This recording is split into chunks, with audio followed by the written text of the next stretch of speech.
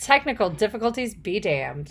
Good morning. Good morning. It's Wednesday. It's Wednesday. I'm Liz. I'm Naomi, and we're the Run Galloway Girls. And we are here with a podcast episode for you, which we had a lot of technical difficulties this morning. It is like 35 minutes past when we usually start recording. It's just one of those weeks. Just one of those weeks. It has actually been an incredibly difficult week for my family. We lost my boyfriend's father tragically on Thursday. And I'm just going to share because I don't think that there's a lot of crossover. And I think the people that know. He took his life. And so there's been a lot of feelings about that. You know, I just want to say that suicide is something that is the manifestation of mental illness. It is the same as if somebody dropped out of a heart attack and you had no idea that they had heart problems. Yeah. Suicide is the manifestation of that illness, and we need to treat all mental illnesses as if they're the same as physical illnesses. End of story. It's the same thing with addiction. When people have addiction and overdose, you know, that is the physical manifestation of, just like cancer, of struggling with cancer, struggling with heart disease. Like addiction's the same. So big push there. And personally, I feel like we should talk about it and share the story. I understand it's really soon for some people in the family, but the only way that we can ever prevent this cycle from continuing is by talking about it and by remembering that, you know, this was a tragic thing that somebody in pain happened to somebody in pain, not something negative that he did to us. It's not a character flaw, just like addiction. Mm-hmm. It's not something someone can personally usually change. And like I was trying to tell you and tell for the family to say, like, there is nothing that anyone could have done probably to stop it. And so like it's really hard for us to realize that. Because if someone had been there then at that time, sure, it wouldn't have happened then at that moment, but and it's possible that with time maybe somebody could have seen something to prevent it, to initiate the intervention to get help to stop it, but probably not, because the hardest thing to do is to ask for help when you feel like you're the burden and your pain is so great that you're just a burden and you want to unburden the world from you. Right. And, you know, again, even if anyone could have pointed, you know, and pushed in the right direction towards help, like that's what ideally you would do, and everyone wants to be able to, okay, let's, you know, get this person the help they need. But sometimes there's just never going to be, it's just, that person will never necessarily heal because it is a disease. It is not. And unless they really are on top of their game, they're, you know, preventing it the rest of their life. They have to be like consciously going to therapy daily and weekly and not taking a break from that. And I think that what we need to do, you know, everybody says if you're struggling, reach out. When you're struggling, that's the hardest time to reach out. Yeah. Right? I think what we all need to do is reach in, and I think that we need to normalize the conversations about like, hey, if you have suicidal thoughts, it's okay to talk to somebody about them. If you're feeling like a burden, you're not a burden. There's no such thing as being a burden, right? I think we need to normalize the conversations around sharing your dark thoughts, right? So it's not necessarily reaching out. It's that don't think you're going to be isolated for sharing those things, because, you know, he had a lot of people around him that loved him. Exactly. So it's not that there weren't people there. Right. It's not there. And it's not that everyone in the family couldn't have listened and been that voice. But that's the other thing, is that like we're all humans. And so people still will need professional help outside of like, you should have people that you can talk to. You should have your family that you can talk to, your friends you can talk to, but therapy. But you need beyond that, because it's usually not going to not going to be enough. We are not at all sponsored by BetterHelp, but they are a company that sponsors a lot of podcasts. Yeah, so maybe during the pandemic, I used BetterHelp, and it was really fantastic. I met a great counselor named Joe. I just talked to the first person that was kind of listed to me. He was fantastic. He said all the things I needed to hear. He's obviously a licensed therapist, but it was almost like talking to like an older uncle or something. Like, I'm not sure if I had to choose, like if it was like, oh, go find somebody, he's who I would have chosen. Right. But he was a great fit for what I needed at the time. That's awesome. And non-judgmental, like just really, really wonderful. And I think that's really also important. Don't worry about if you're looking for a therapist, don't really worry about finding the right therapist. Yeah. Talk to all of them, and I think you're gonna find your fit. Like, don't just talk to someone, even if that therapist says, I don't know if I'm the right person. Be like, well, I'd like to keep an appointment with you until you can help me find the right person. Right. I've had some great success with just the therapist I was just placed with, which wasn't necessarily a person specializing in what I needed at the time. I don't know. And maybe they were, and they just don't share that necessarily like with you. And that's worked out really well, is just to have someone who's a completely, what's the word I'm looking for? An objective. Just a third party, exactly, like outside of your life. Yeah. And I think that's one of the reasons why BetterHelp can be so great, is because you're not looking in your local area for therapists that are overbooked. It's therapists from across the country. And so you're going to be able to find somebody faster to talk to and really responsive. The app was fantastic. They have programs where you can put in your income and apply for a discount. That's cool. So really, really great.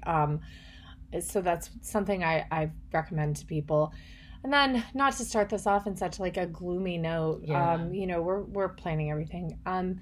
To add to everything, then my boyfriend's sister-in-law's father passed 2 nights ago. Unbelievable. So she's on her way to Sarajevo, and every morning I burp on the podcast. So I'm so sorry.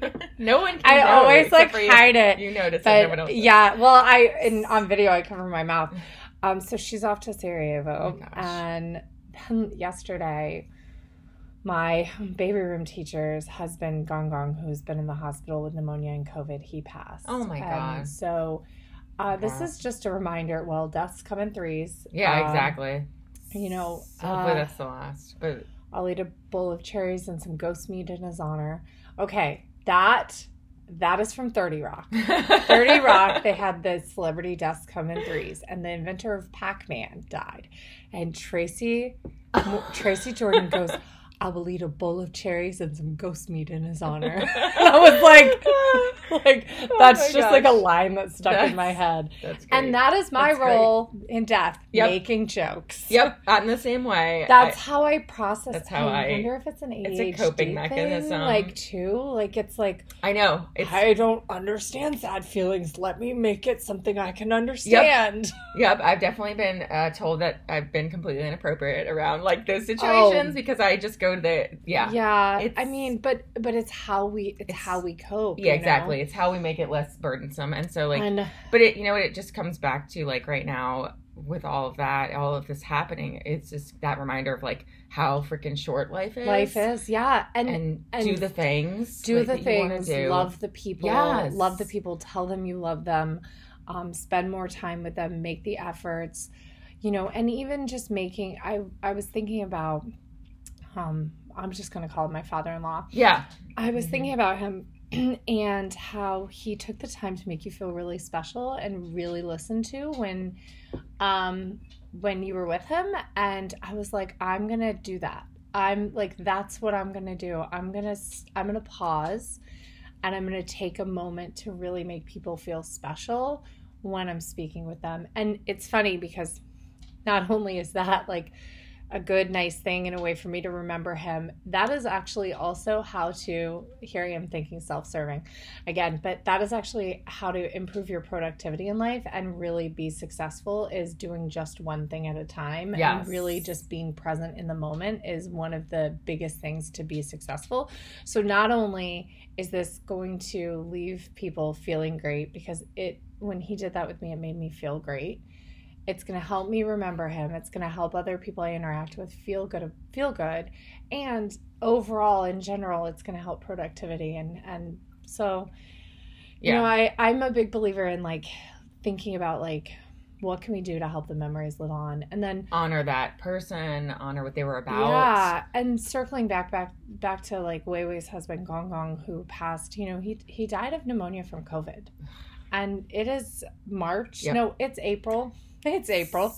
It's April 2023. 2023. 3 years. 3 years into the pandemic, and older people are still dying of COVID. Yep. I have an employee who right now, she's a former employee. She fully retired this year, or like at the end of last year, and said, I won't be helping out with next tax season. We said, okay, good. Like right off into the sunset. And she's had health problems. She has cancer, but she has been in and out of the hospital since January with COVID. Yeah. And so, and we don't know, you know, at this point, yeah, it's one of those things where we're pretty sure she's not going to, you know, come out fully of this. So, and you know, hospitals are all lifting their mask mandates, and rightly they should, because you know, everybody has them. We need to all live our lives again, but we need to remember that this is not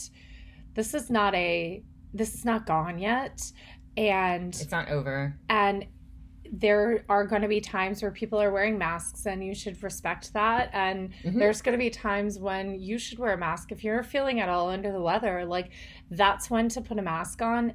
Masks do not protect you from others. Masks protect others from you. Yeah. And so that's the other thing I kind of do is if I'm going into an enclosed space place and there's somebody wearing, say, a KN95 or a KF94, like some high quality mask, and I'm going to be right next to them, I'm going to put my mask on. Right.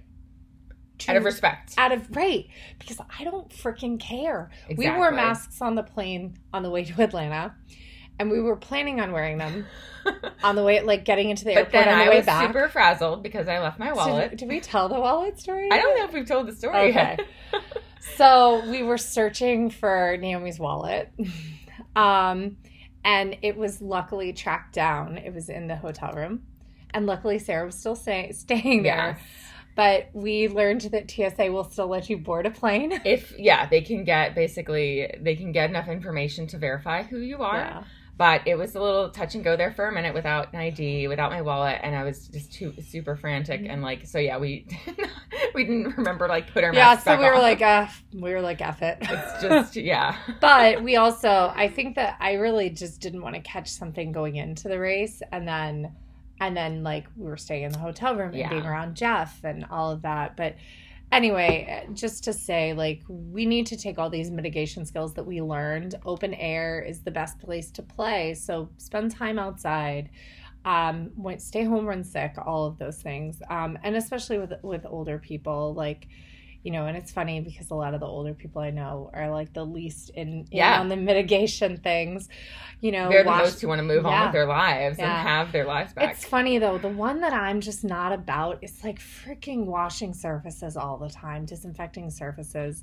Like, I mean, I get it. That was like disproven with COVID. No. But even with like wiping doorknobs and everything during cold and flu season, that's always been a thing people have said. Yeah. We disinfect our childcare center with bleach water. Bleach water is the best disinfecting solution, and it does not destroy your stuff if mixed properly.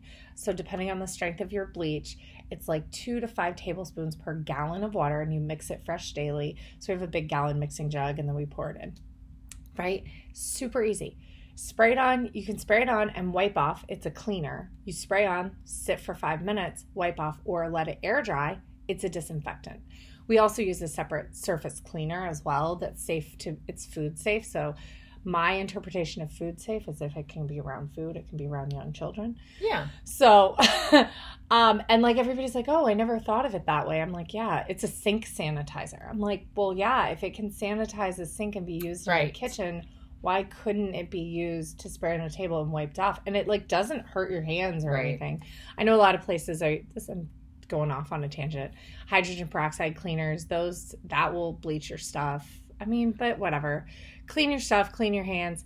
The other thing I'm not in on is hand sanitizer. I'm not about hand sanitizer. I never have been. I don't know why. I don't like it. I get it, but And so, like, again, like I work in childcare, we have hand sanitizer right by the door. If I'm going in there for more than just a second, like if I'm going to touch a baby, I walk straight to the sink and wash my hands to touch the babies. And, you know, when Julian was little, I would wash my hands before interacting. But he's 3 now. I don't wash my hands before playing with him. I let his snotty nose rub all over my face. And hand sanitizer, I like hand sanitizer out of the convenience of it. So, I agree with you. If you have a sink, it's always better. And like, I'm gross. But I do use it, like, so when he comes over and like, he gets, I don't know, he wipes boogers on me or whatever. I have hand sanitizer at my desk in my office, and I'm like, I'm not walking back to the sink. That's too much work. That's a good time to use it. I was thinking like the people who like have the hand sanitizer and you sit down to eat and they're like hand sanitized before they eat. Like, I mean, we probably should go wash our hands before we eat. And in childcare, they wash their hands before they eat. It's like kids in childcare wash their hands more than adults do. They wash their hands more in a day than adults do. It's true. All week, I tell you, because they wash the moment they arrive, before they eat, when they come back in eat, anytime they come back from any activity. Yeah. Well, so you're in an in-home, so when they come back from outside, if my kids go to another room in the center and come back, they have to wash their hands. Yeah. Yeah, he washes his hands at daycare all the time, and at home, none of the time. Right. Well, after he eats, he does. Yeah. But it's like, it's but funny. Not before. It's funny because, like, I will sometimes even at home, when I'm out, I always wash my hands. But at home, if I just like pee and go to the bathroom, I'm not sure I always wash my hands. So this is so funny because I listened to The Office Ladies, and that was a big thing that between them. So it's Pam, Jenna Fisher, and Angela Kinsey. Oh, that's awesome. They're besties. They became best friends on the show, and they have a pod. And I need to listen. It's the greatest. And each episode is an episode of The Office. They just go into deep dives. And so there was one. They always go on tangents like we do. And one time, Jenna had said that she doesn't wash her hands at home. And Angela was like, what? And it was this whole thing. And I just loved that. Like, she was all open about it. And it was like, it's just like not always. Not always. And I make the judgment, like, how much toilet paper did I use? Is there? I'm right there with you. There's that joke. There's that joke with the Marine and the Army soldier. And they're both using the urinal. And one of them zips up, and I can't remember who, and I don't want to offend either branch. We're going to have to go figure this out, though. So they zip up, and one of them goes to wash their hands, and one of them doesn't. And the guy goes, oh, you're not washing your hands. Like in the whatever services, they teach us to wash our hands after we pee. And the guy who didn't wash his hands well, in my service, they teach us not to pee on our hands. Yeah. That's going to be the Marines. I know it. I have to go look it up because I'm married to a Marine. My dad's Army. My father-in-law. Yeah, my dad's Army. And your dad's Army. So like, my dad's Army. My uncle is Navy turned Coast Guard. Yeah. My aunt is Coast Guard. Yeah, I have their sons are Marines and National Guard. We're very my grandfather was a general in the British military. My grandfather. Well, one of my grandfathers. we're military. Was Coast Guard, and I've got Coast Guard and Navy as well for 2 of my uncles. Yeah. So, and the best part about being a family member of a service member, and these people don't sponsor us either. USAA is the absolute greatest banking and insurance company on the planet. They used to also be the most inexpensive for those people, but like, it's worth the premium. I got to tell you, like their technology is incredible. Can I tell you, I've been able to scan deposit checks since like 2001. Oh my gosh. Like, I mean, like granted, I had to have a flatbed scanner, wow. but I could mobile deposit checks because they're only bank branches they have one in the Pentagon now, or Pentagon Mall now, but is in San Antonio. Right. So we used to have these blue envelopes and we'd mail them off. Yeah. But they came up with mobile deposit. It was, pretty cool. Yeah. Wow, this is such a tangential episode. So we should talk maybe a little bit about some running. Yeah. And how it's not therapy. Yeah. And maybe we should also chat a little bit about how your plan is not the word of God. It's not set in stone. Yeah. So I know, like, we both, it's funny because we both wore this shirt today. Running helps, which like we said, it's, we love. Dorothy it helps, Milepost. But does. It's not therapy. Exactly. That's why I throw it on, because I'm one of those terrible people who hashtags everything with running is my therapy, because most of the time I'm not going to structured therapy, but running is the time, it's my outlet. It's the time where my mind can completely wander. It's the time when I can work out problems. It's vent. Also, if it's vent, if we're social, which we're running together, we're using it as a time to, talk and vent and, get the stuff out. And that's something that I kind of learned through going to talk therapy, is that sometimes it's not so much that the therapist is helping you work through the problem or even giving you strategies. No. Sometimes it's just unloading. Yep. And unloading can be so therapeutic. And so when running with a group of friends, I think that's why runners become so close, is we can share so much, especially because we don't have that eye contact. You're side by side. And it's, I think we talked about this a long time ago. Children in the car will open up to you a lot more than children at the dinner table. Exactly. Because you're side by side and they're not making eye contact. So they just kind of speak freely. And it's very, very cool. Yeah, it's a great tactic to throw your especially like your teenager, throw them in the car with you, and they may open up and have the hard stuff. Conversations. Yeah, that's actually the time, if there's something that you want to talk to your kids about, like the birds and the bees talks. Starting them in the car can be a great thing. Right. I have this kindergartner that I pick up every day, and she asked me, and I mean, it's not really a secret. I'm agnostic. I think that there's something, call it the universe. I don't know what it is. I think everything on the planet Earth is an invention of man to explain that thing. I struggled a lot with figuring out whose explanation was right, and that was very stressful for me. So I was like, you know what? I'm just going to be agnostic. I'm not going to worry about this problem, and I'm going to do the best I can.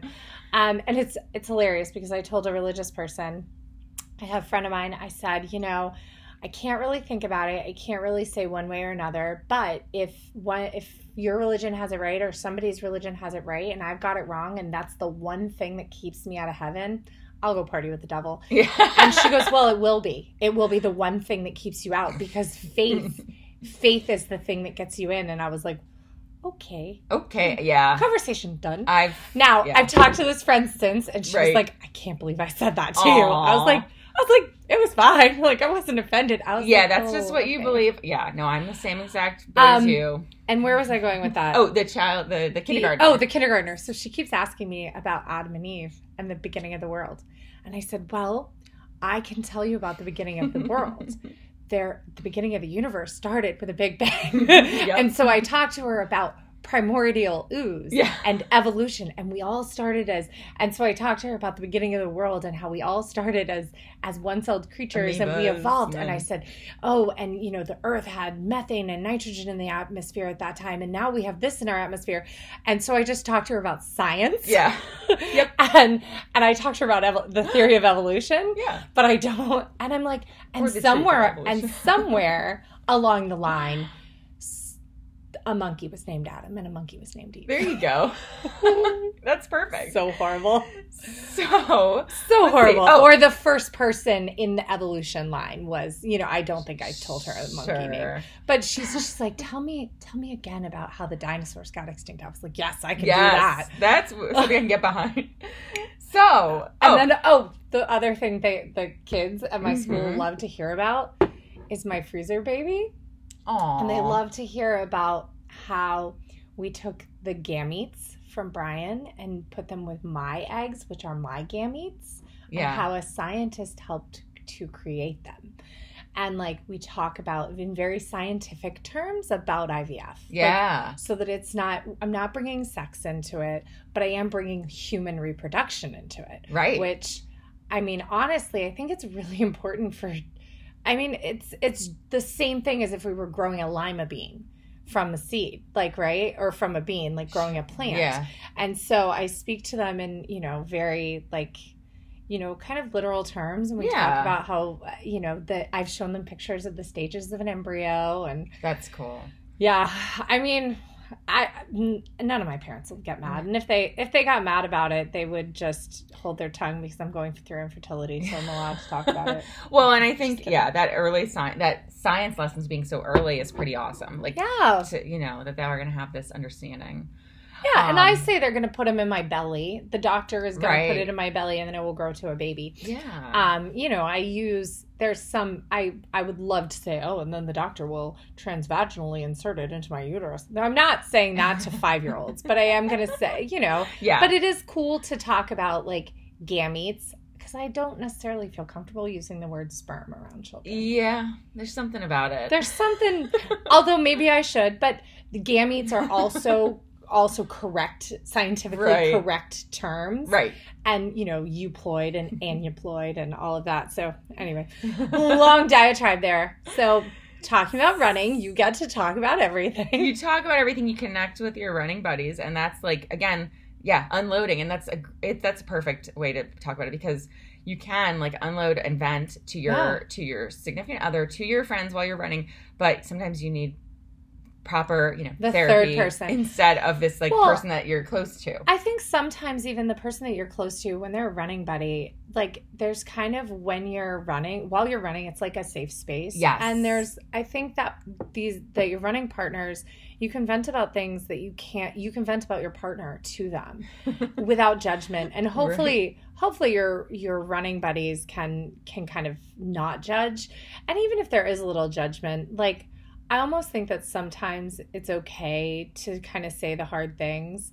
I wish that some of my friends had said, when I was with my previous partner, I wish some of my friends had said, like, the things they didn't like about him. You actually really don't seem happy, because I wasn't happy for a long time, but I was so scared to lose him, and and so I think that there was but that's where a therapist could have come in and been like, this doesn't sound like it's working. Yeah, it sounds like it's not healthy or whatever. And but sometimes you just want your friends to support, and sometimes, of course. But I think you also develop that trust when your running partner can say, I am just worried about, like, I'm hearing you and I'm hearing what you want, but I'm worried about you getting hurt. I'm thinking about, like, everything that happened right prior to the pandemic. Like, yes. You guys were pretty honest with me about, like, right. We really just don't want you to get hurt.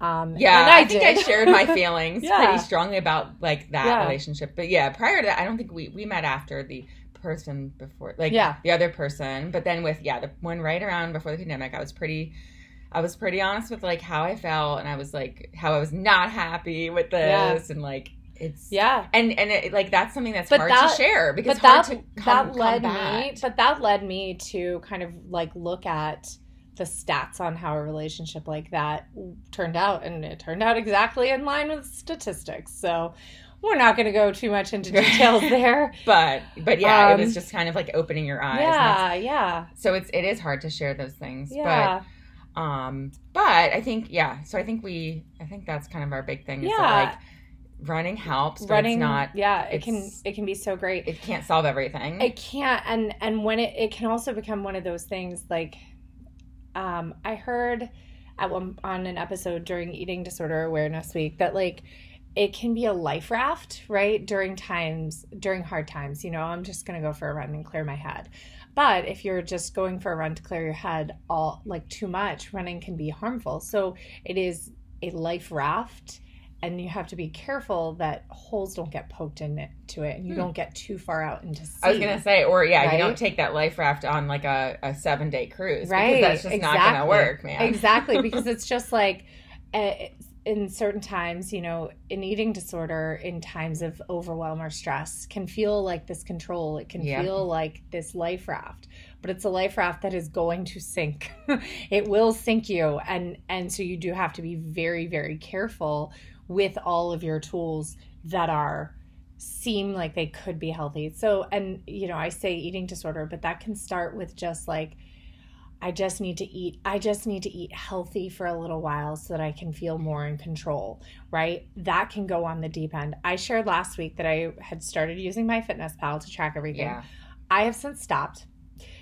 I still have it in there. I've like looked back and forth. I'm like trying to be aware of, like, my protein intake, but it's been too much to kind of like right focus now with on. everything. It's with way everything. too much. The other thing that about it is I would eat the number of calories, and I had it set to moderate or mildly active, so not all the way active, plus add in all my exercise calories from Garmin. So it was like 3,900 calories on some days when we would run. You know, some days were like 28, some days were, you know, I think my base was like 1,800 calories, right? And so if I just sat around and didn't do anything, but the moment I went to work, it was up to 22. I was still hungry when I was eating all of it. And so I would have to eat over. So I just don't think that it's a good metric, or I don't think that calories are the right thing for athletes to look at. I just don't. Yeah. I think that I think there's got to be something. I think protein grams might be a good thing to focus on, and I think I'm coming around to timing on nutrition really being the most important thing. Out your I'm coming around to eat as soon as you get up. Eat right after you run, drink a protein shake, or eat something before the hunger cue, because it's almost like to keep the hunger cues coming, because coffee is an appetite suppressant. So if you have coffee before you eat, you're going to suppress your appetite.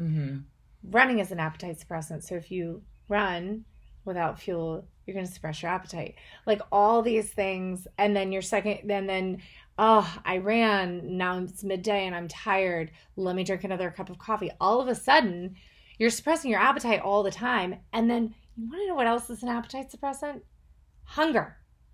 Can feel like, oh, I can't eat because my stomach doesn't feel good, right? Maybe that's just me. Sometimes when you're past, for me, it's like if I wait too long. Yeah. So usually there's a famished hunger, and then they get past that to where then, it becomes, you no longer want to eat. And so my trick lately has been like, if I don't know what to eat, but I know I'm either feeling tired, and I know that means I need to eat and not coffee, or like something's just not right. I'm doing the protein shakes. Like yesterday I actually did a triple Orgain in like more water than normal instead of the double. So normally it's 2 scoops of Orgain, and that's 170 calories, I believe. But depending on the one, it's between 150 and 170, depending on the chocolate fudge, whatever one that I go with, and it's like 21 or something grams of protein. So it's a ton of protein. I got the sport one that's 30 grams of protein. Oh my gosh. So it's a little like thicker. I just ordered it. Yeah. And you can shop Orgain. You can use the code CoachLiz30 and get a discount. The link is also on our site, but you can just put that code in. Yeah. That does help support the pod.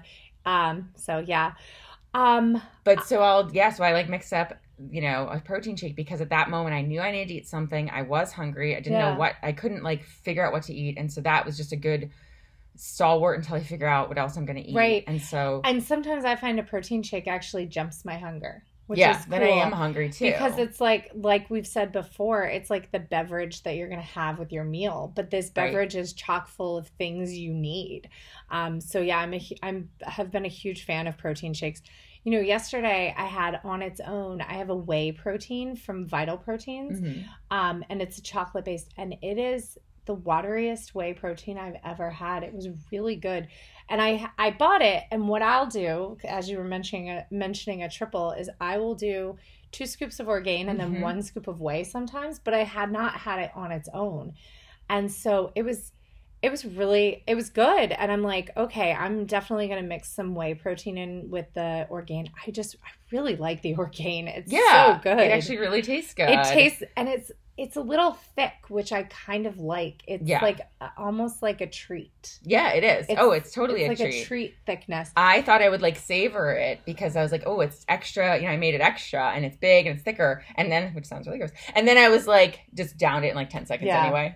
Yeah. So it was not a. Yeah, and I'm like kind of thinking about like, Swap and their protein cereal. I was like, that's such a good snack. Like, and then, so one of the things Jeff's books had recommended on the whole, like, kind of weight management while running and not ever getting to that place where you're so hungry that you just gorge is not going more than 3 hours without eating. I've been trying that, and I really think I like that.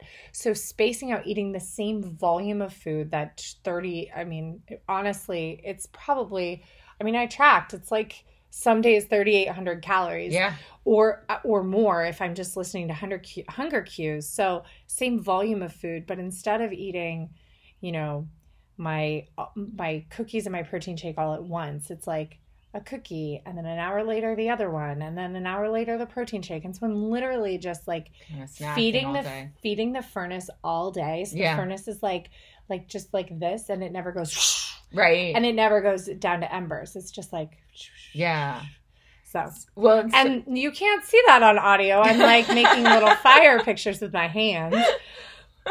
So I was going to say with the tracker, so for me, we talked about this because it was like, you were saying, it might be good to track your macros. And I was like, I know I should track my protein. I'm thinking, what I need to do is I probably just need to write it down on, in a notebook, just write the protein, because so my issue is, having come from a background of having an eating disorder, tracking calories for me is very triggering. And so I do not want to download my MyFitnessPal. I know. And I do not want to have that. I was trying to win. Right. I was trying to win the game and leave 100 calories on the table. Yeah. So I don't want to have that. Those are kind of like, there's certain things in my world that are triggering. And so those are those things where if I have it available to me, it's just, I know I can go down that bad road. Maybe I won't this time, but maybe I will. And knowing been down that road before, I don't need to go back there. And so, and that's how it started. It started with calorie counting. You know where you can put protein grams? Yeah. In Garmin, in your period tracker. Okay. There's a notes in the menstrual cycle tracker. Yeah, you can just put it in the notes right there. There you go. I think in the calendar you can add notes too. Yeah, that's a good idea though. Or I was even just thinking old school and put it on a notebook, just so I'm piece of paper. Because that Orgain yesterday, so that was 30 grams. And if I look at everything else I did that day and figure out what were my macros on protein, because that's one of the areas. Everything else I feel like I'm good on, but protein is one where I know, being vegan, vegetarian, whatever, it does, I don't get as much protein as I could. Yeah. Without supplementing. I mean, I eat meat and you still was need not to getting supplement. enough protein. Yeah. And so, little. Mostly because I choose carby things. Right, I'm not eggs for breakfast. I would like to get there. My sister is hatching chickens this weekend. So exciting. Yeah. I know. I'm so excited. So she's going to have 5 chickens. No roosters. So they will still, Joe's chickens still completely produce tons of eggs. They did when one of the hens passed away a couple weeks ago because she went out in the cold and stayed out there like a little brat that night that I got in the cold. She passed away and the rest of them didn't lay eggs for 6 days. So there were 4 hens. Sad. So then they brought home 2 hens the other day to replace her, and they were a little smaller, and one of them got henpecked to death. Then they replaced her yesterday, but they put the 2 new girls they're going to be in a separate area until they all can jive. But so he gets plenty of eggs with just their 5. I know. I'm kind of thinking we're probably gonna each be able to get a dozen eggs from Alex a week. Probably, yeah, easily. That'll be exciting. I mean, because if she gets, they should lay around 5 eggs a day, each one one per day, one a day. Yeah, that. I don't think families eat 5 eggs a day. It depends on the family, but. That's awesome, though. But we should be able to get some happy chicken eggs. So that'll be exciting. Those are such a good source of protein. Yeah, they really are. They really are. And to know that the chickens are happy and well cared for is wonderful. It makes it this is plants. No. I know when they're loved, like with my business partner's chickens. Yeah, they are so loved. You're eating chickens. you're eating love eggs. You're just eating joy. And actually, it would be worse for the environment for you not to eat them. Yeah, because they otherwise are just waste. Yeah, and because chickens do make there's byproducts. The poop is although I think you can use it for fertilizer. So hopefully your sister will too. That's what she's doing. So it's very a very healthy. My sister has a native plant garden in her front yard. She's turned her front yard into a native garden. It's really great. So it's hilarious. So my dad is someone who's always moved piles of sticks around the yard, making berms. He likes to clear brush. He likes to do all of this. We bought this house in the middle of Fayetteville, North Carolina. I want to say it was 2 acres. My scheme of how big things are, I have no idea. I was a child. But it was completely overgrown. And he cleared the entire, we're talking wisteria vines growing into the screen porch. That's how overgrown. He cleared the entire thing And then this is how, like, I don't actually know the full acreage, but when we sold it and then the owners after us sold it, they put 5 houses on the lot. Oh, wow. So it must have been pretty Probably big. then. But now they have this farm, and that's what he does at the farm. He moves sticks around. Well, my sister calls me the other day. This is about a year ago. They bought a house. They used to live right here, like a mile away from me, but they bought a house in Sterling about 20 minutes away where they could have a little bit of land, a single family home. And she goes, I figured out the secret of happiness. Richard Badley was on to something. It's moving piles of sticks around. She's like, it is the secret of happiness. Aww. And I was like, oh, okay. I was like, we are turning into our parents. That's crazy. Yes, we totally will. And hopefully he will not, like my mom moving sticks around is how she slipped and broke her elbow. Oh, so no. He will not hurt himself moving the sticks, piles of sticks. I'm more worried about the chainsaw. Like, oh God, yeah.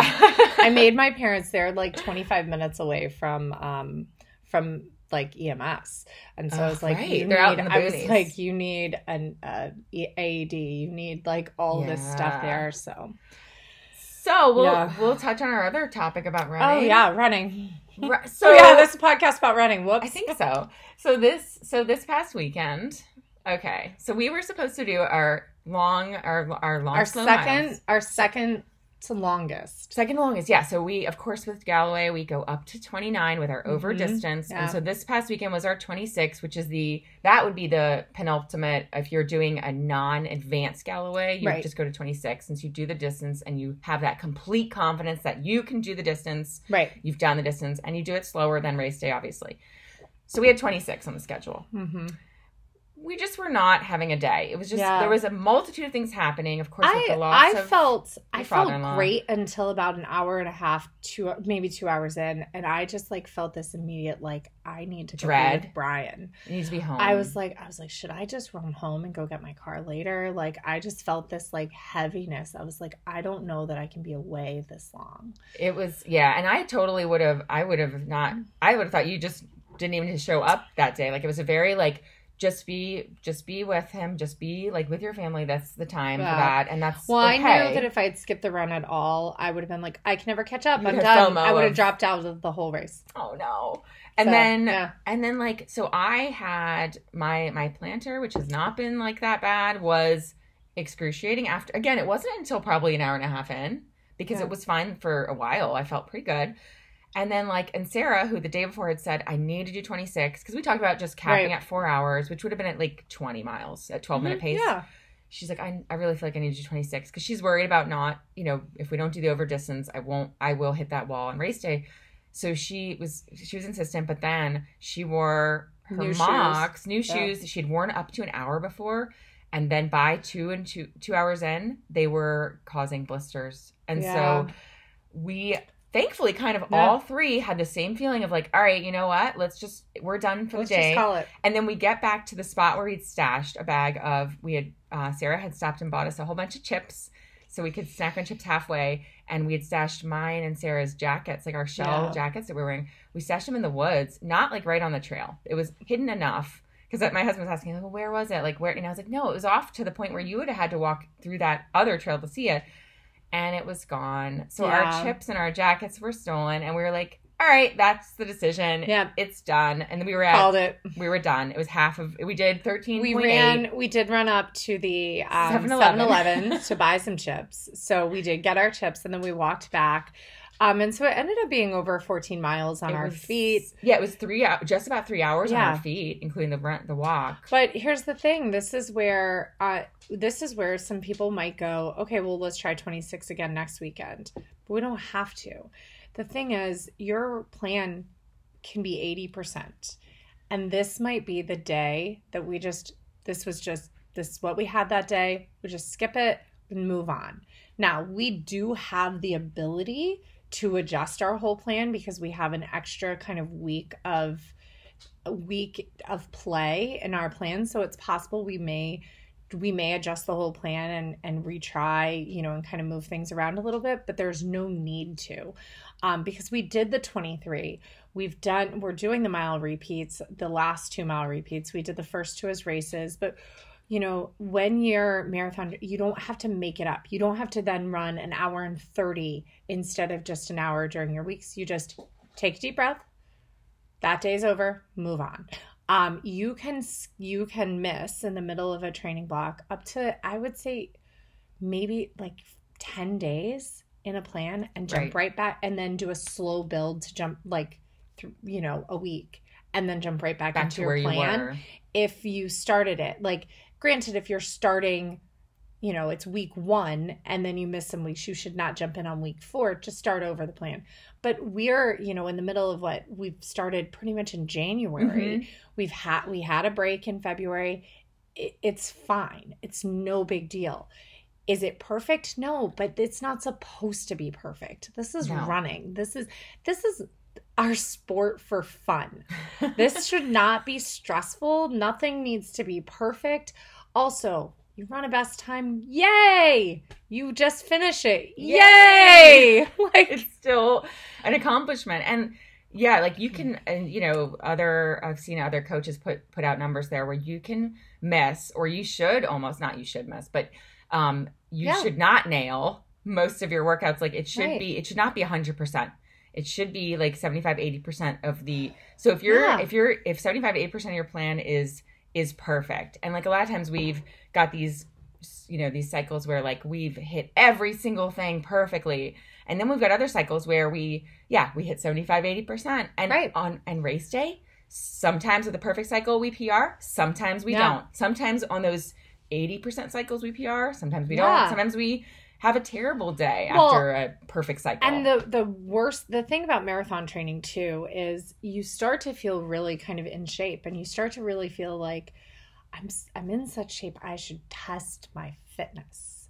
Yeah. And that is the thing. Once you start to get in better shape, starting to crush those workouts even more because you're testing your fitness or sneaking in a race, that's actually what's going to derail you on marathon day more than missing one run or cutting one run short. Yeah, when you're pushing that red line. Yeah, because on all those workouts. We talked about Sarah and I had talked about like May 7th there's a half marathon and we have 14 by 1 that day. She's like, can I just sneak that half marathon in, because she was thinking 13, 14. And I was like, well, no, we did 13 for 10 with a lot of walking. I was like, here's your yes answer for this. Yeah, if you'd like to do that, you do 7 miles beforehand, and then, at this pace, and then 7 miles at this pace, and then the last 7 miles at goal marathon pace. And that's how you can do it. And she was like, I can't get up at 4 a.m. and do that because the race is a really early race. I was like, well, guess you can't run that race.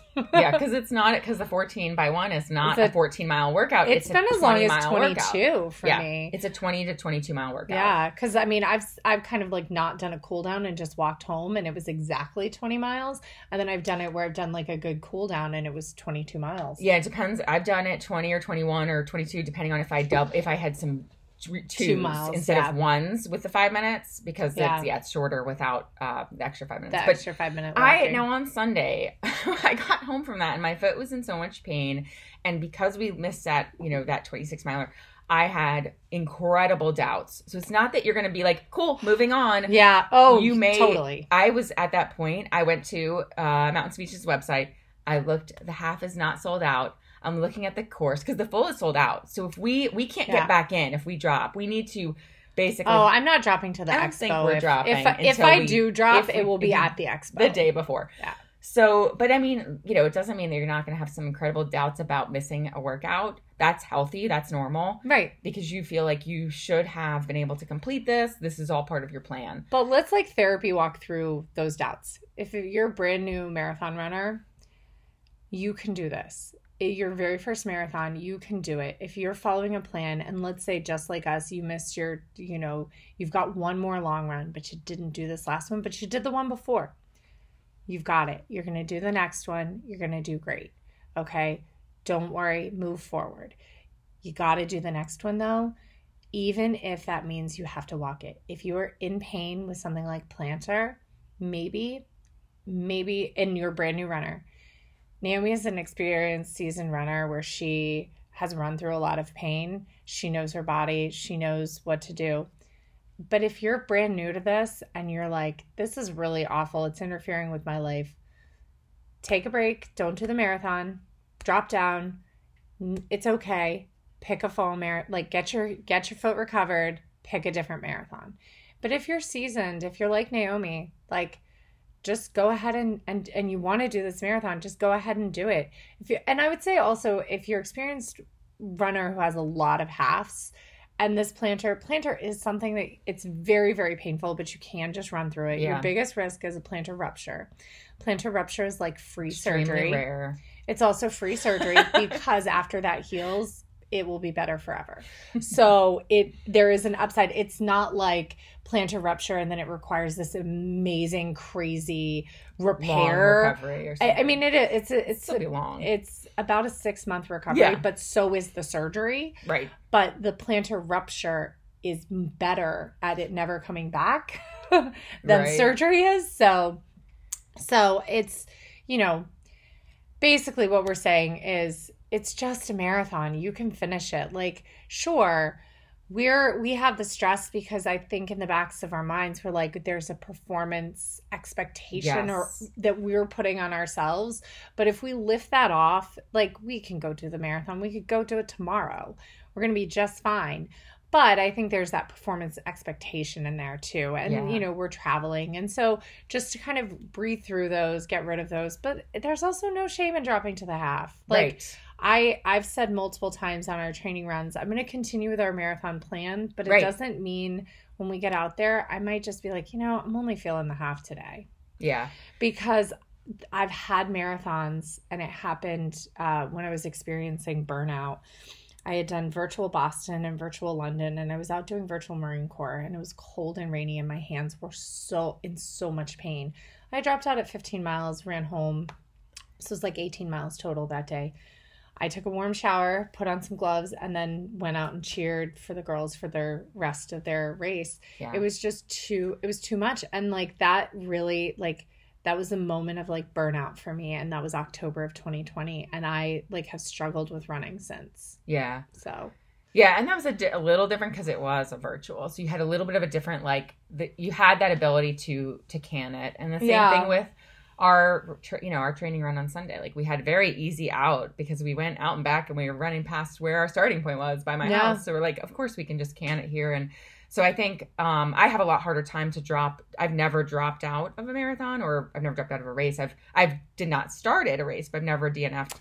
And I've had those moments. I've had those Grandma's 2019. Yeah. I thought I should just stop here. There was plenty of medical aids points along the way, and they looked very enticing at like mile 13 and 15. And but I said, you know what? It doesn't matter what your time is. Just slow it down until it's comfortable, so you're not hurting. I've never dropped out of a marathon. And get your medal. All right, so I've dropped out of 3 races. I dropped out of a 5K at Town Center. But bathroom issues, you said, bathroom issues. I ran. So it's like right around mile 1-ish, where the old Starbucks by the Barnes & Noble was. Yes. I ran down that hill and into the bathroom, and I was done with the race. All right, the second one was a 10-miler. I had run a half marathon the day before, and I was doing the Fall Reston 10-miler. Yeah. And I was across over by Glade, and I just cut through the course and came home. Went home. But I had to like walk a mile and a half to get home. And that was my shins and calves, and it was just too much. It was just way too much.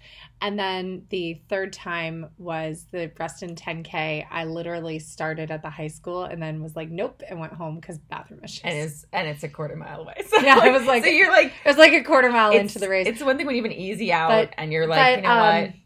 It's a home race. It's a local race. It's a little different when you fly to Duluth. Like I was not gonna throw that away. Believe it or not, when we ran Chicago together and you had dropped back, and remember I had that leg pain that I had been dealing with. I thought about dropping out at about mile 16 or 17. I was like, man, I could just drop out. And then they had the BioFreeze station. And I like BioFreeze the crap out of my legs. And I was like, whoa, now it feels really weird to run. I remember using that too at Chicago, the BioFreeze station. Yeah, so. In between throwing up. But I really thought about dropping out there too. And I ran a PR that day. Yeah. I dropped 3 minutes. So. That's insane that you still PR'd with that. Oh my gosh. With almost dropping out. Yeah. But I mean, I know Grandma's was still my 4th best time. Yeah. I was just looking at the other day, like how many times I've run for time in a marathon. It's only like 7 or 8 times. The rest of the time we're pacing or, training runs. And so it was not a bad time. Even with like almost dropping out so many times on the course. Yeah. I mean, it's just funny. But the thing is, if we decide to drop down to the half, we'll make the decision beforehand. And I have dropped from full to half multiple times, mostly at the expo. Mostly at Rock and Roll DC. Richmond also, like, usually you can do that. Like, Rock and Roll DC lets you do it for free. They don't even switch your bib. They just say, oh, you just want to run the half tomorrow? No problem. Right. And they just, like, switch it. So the Rock and Rolls are a great one. Do they have the full anymore? I don't think they have the full here, but they have fulls other places. Oh, yeah. My suggestion, though, don't pick a Rock and Roll for your first full because you have to pass the finish line for the half in the Rock and Rolls. So you may just want to finish there at the finish line. Yeah, I think we talked about this last week. Pick Marine Corps. Pick a major. Pick New York. Pick Chicago. Pick London. You need people. You need cheers. Pick a big city. Richmond is actually a great first full, I think. Yeah. Richmond is amazing. Mm-hmm. Disney would be a great first full. Don't do Dopey for your first full. Oh my God, no. Don't do Goofy for your first full. Oh my gosh. A lot of people do it. I know so many people do it. I know. I get it.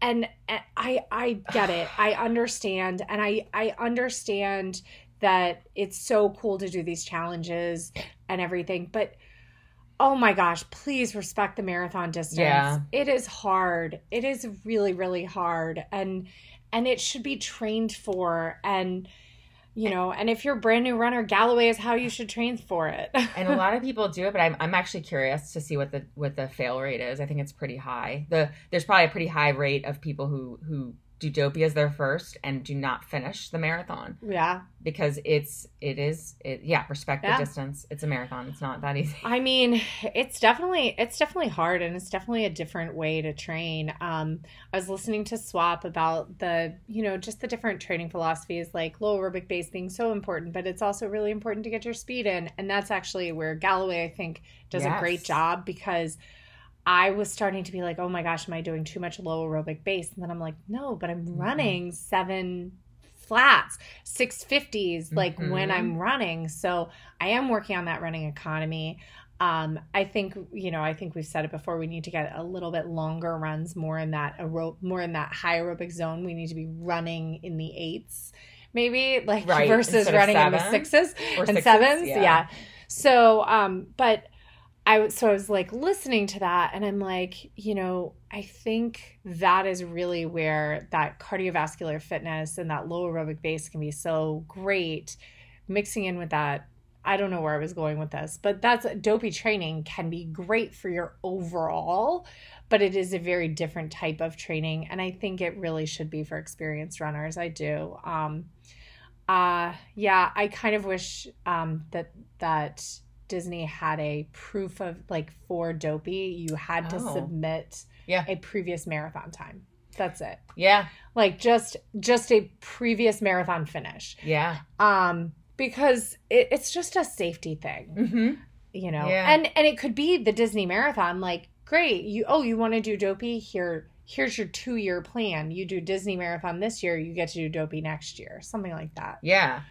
And I think next Tuesday, in 6 days or whatever, is sign up for people who are trying to get in for the Disney Walt Disney World. Not because the ones out in California, I think already have, they sold out in like 3 hours. Oh wow! Crazy. So I know I want to sign up so bad. I'm on the fence about it. I don't think I'm gonna try because first of all, I'd have to do it. Yeah, it's during business hours. We'd have to be committed. I'd have to know that we want to do it, both Scott and I, because we've talked about doing it.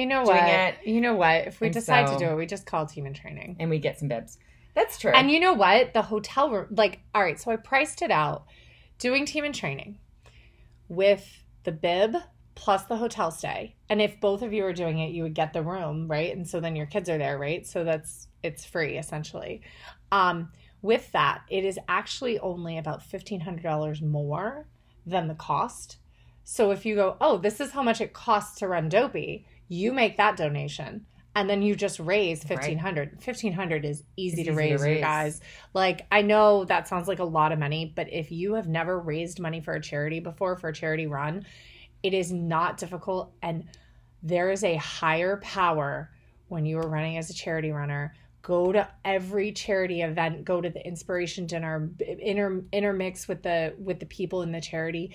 It will fill you up and give you new meaning. I'm getting goosebumps. You are. I'm getting goosebumps like thinking about it because you it's meet so survivors. impactful. Oh my God, it's so moving. It's so impactful. To realize, you learn about the mission. And Team in Training is our charity that we run for. Yeah. They were the first who did endurance running. There are a lot of fantastic charities out there, but every run charity out there was based on Team in Training's model, was based on what the Leukemia and Lymphoma Society started. And one of the reasons why I chose the Leukemia and Lymphoma Society was I had a friend who had leukemia as a child. And at the time it was 50-50, the type of leukemia she had, and she's survived. But due to the advancements made by the Leukemia and Lymphoma Society, it's now a 99% cure rate for her childhood cancer. Oh my gosh. Yeah, it was for ALL. Yeah. And then so it's incredible. And then all the research that is done on blood cancers are very easy to work on and research on. They can then adapt those treatments for other cancers. So we're talking about, while they specifically focus on blood cancers, their mission is to make cancer eradicated. They are trying to eradicate cancer, period. I mean, and that's huge. And then a lot of their treatments are then used for other things. They developed methotrexate, which is a chemo drug, and methotrexate is now, yes, it's used in chemo, but it's also used for autoimmune conditions like mine. There's my next step is to go on methotrexate, but I can't go on methotrexate while I'm trying to have a baby. Thank goodness everything is stable. Sarah's husband's on methotrexate. Yeah. And LLS developed that. That's pretty cool. LLS is, and the work of Dr. June in Philadelphia. I think he's in Philadelphia. Anyway, they're who reprogrammed the HIV virus to target genetic cancer treatments to cure previously uncurable cancers, which is so crazy. So crazy. Oh, and can I tell you something super cool? So I was in 4th grade. Magic Johnson had just been diagnosed with HIV, and so everybody was talking about HIV was we learned a lot about it as kids, right? Because it was during the epidemic that time. Yeah. I remember talking to my mom in the car, and I said, "Oh, this HIV virus is so smart. This retrovirus is so smart. We're going to be able to teach it to cure cancer." My mom was like, "You are crazy." I was oh my gosh. I was like, "It's going to happen because it can insert its genetic material and it can trick the immune system." And I was like, "Whoa!" I was in freaking 4th grade, and I was like, "Oh, a doctor did it." Wow, that's pretty cool. I know. It's just crazy how my sci-fi brain works. Yes. I mean, I watched so much Star Trek as a kid. Everything I thought of was futuristic. That's so we're cool. living in my dream fantasy with touch screens, everything. Right. Yeah. I mean, I have not a fully automated home, but we call my Alexa computer because I'm a Star Trek nerd. Yeah. So on that, basically about running, it's gonna be great. Just keep running. Just keep running. It's gonna be great. Disney is super fun. You should, if you've never done a Disney race, they're definitely worth doing. Their Disney Run events. Do not plan to race them. Because you're going to want to stop for characters. Yes. It's fun. Oh my gosh. It's a party. It's really fun. So However, fun. they are also really great courses for PRs. So it is possible to race them. It's also possible to do mad character dashes, which is where you run as fast as you can in between character stops. Which is so fun. It's really, really fun. And they have Galloway pace groups all the way from 1:30 in the half all the way down to Balloon Ladies at 7 hours. Yeah. And then in the marathon, I think they have as fast as 2:45. Is that right? Yeah. Oh my gosh. So it's awesome. It's pretty cool. Maybe it's 3 hours. They definitely have a 3 hour. I know that they have 3. Yeah. And they do 6 and 30 or something, 6 minutes and something like that. I know the 1:45. Sometimes they have 1:30 because remember Brennan? Wasn't he racing 1:30? I think so. I think only when Brennan's there they it have a 1:30. Yeah, if they can get... Because Chris does the 1:45 group. Right. And so my PR is I went out with the 1:45 group. And he does the 3:30. And then full. and then I jetted away halfway at Wine and Dine. Took off. So, all right. Well, we are going to not beat ourselves up about this past weekend, even though, because we're going to follow our own advice, and we're going to figure out whether we're doing 12 by 1 this weekend or if we're adjusting our entire plan. Right. But we're going to pick up and keep going, essentially. And we're going to pick up and keep going. We don't need to go do that 26 that we missed. And then we were also talking about double workouts yesterday. Yeah. And how, as much as we probably both would love our second workout to be a run, I've told myself I'm not allowed to do it. My legs finally feel stable. They're not hurting all the time. I'm not limping. I'm not, having to use my massage gun every single moment of every day. So I have told myself I'm only going to Peloton as my double or go for a walk with the dog. I'm no longer, or swim if I can, but I'm not going to do a double run. So. Yeah, and I, yesterday, as much as I would have loved to double at all and get on the bike or something, and oh my God, it was 85 degrees yesterday, so if there was a pool open or get on the bike outside. I had 28,000 steps yesterday because it was so beautiful. Gosh. But as much as I'd love to even double at all, I was just so drained last night and hungry. I was like, all right, I'm making dinner, eating dinner with the kids, and then I'm going to get ready for bed with the kids and go to bed because I listen to my body. I've been super drained with tax season. I've got 2 weeks left, and then I've still got a couple more deadlines after that. Yeah. Until the beginning of May. But I'm like, you know what? If I don't double these last few weeks, it's okay. It's no big deal. And also, I woke up super sore today from doing some squats with my little, my goblet squats with my 21-pound weight, Julian. Yeah. Well, when you need to go up in weight, your daughter's only 50 pounds. She's 60 pounds. She's 60 pounds. So I've got options. I've got, we should do Lila presses. I know. I've also got, actual weights, but it's way more fun to have because, when I get on the floor to do a plank or a push-up, he climbs my back anyway. Yeah. So I saw the video. Or does them with me. So cute. Yeah, that's the best toddler workouts.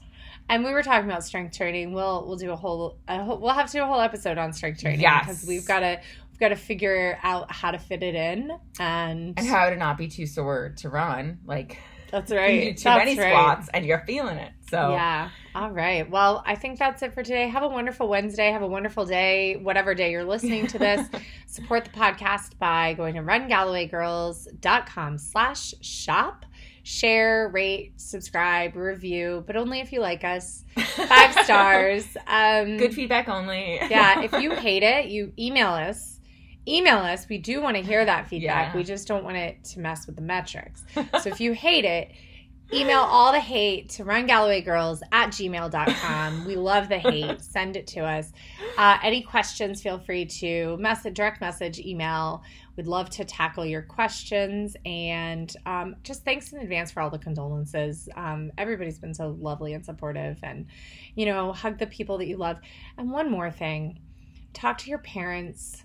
Talk to your kids about your plans, your wishes. Let them know where all of your accounts are, where your documents are, where everything is.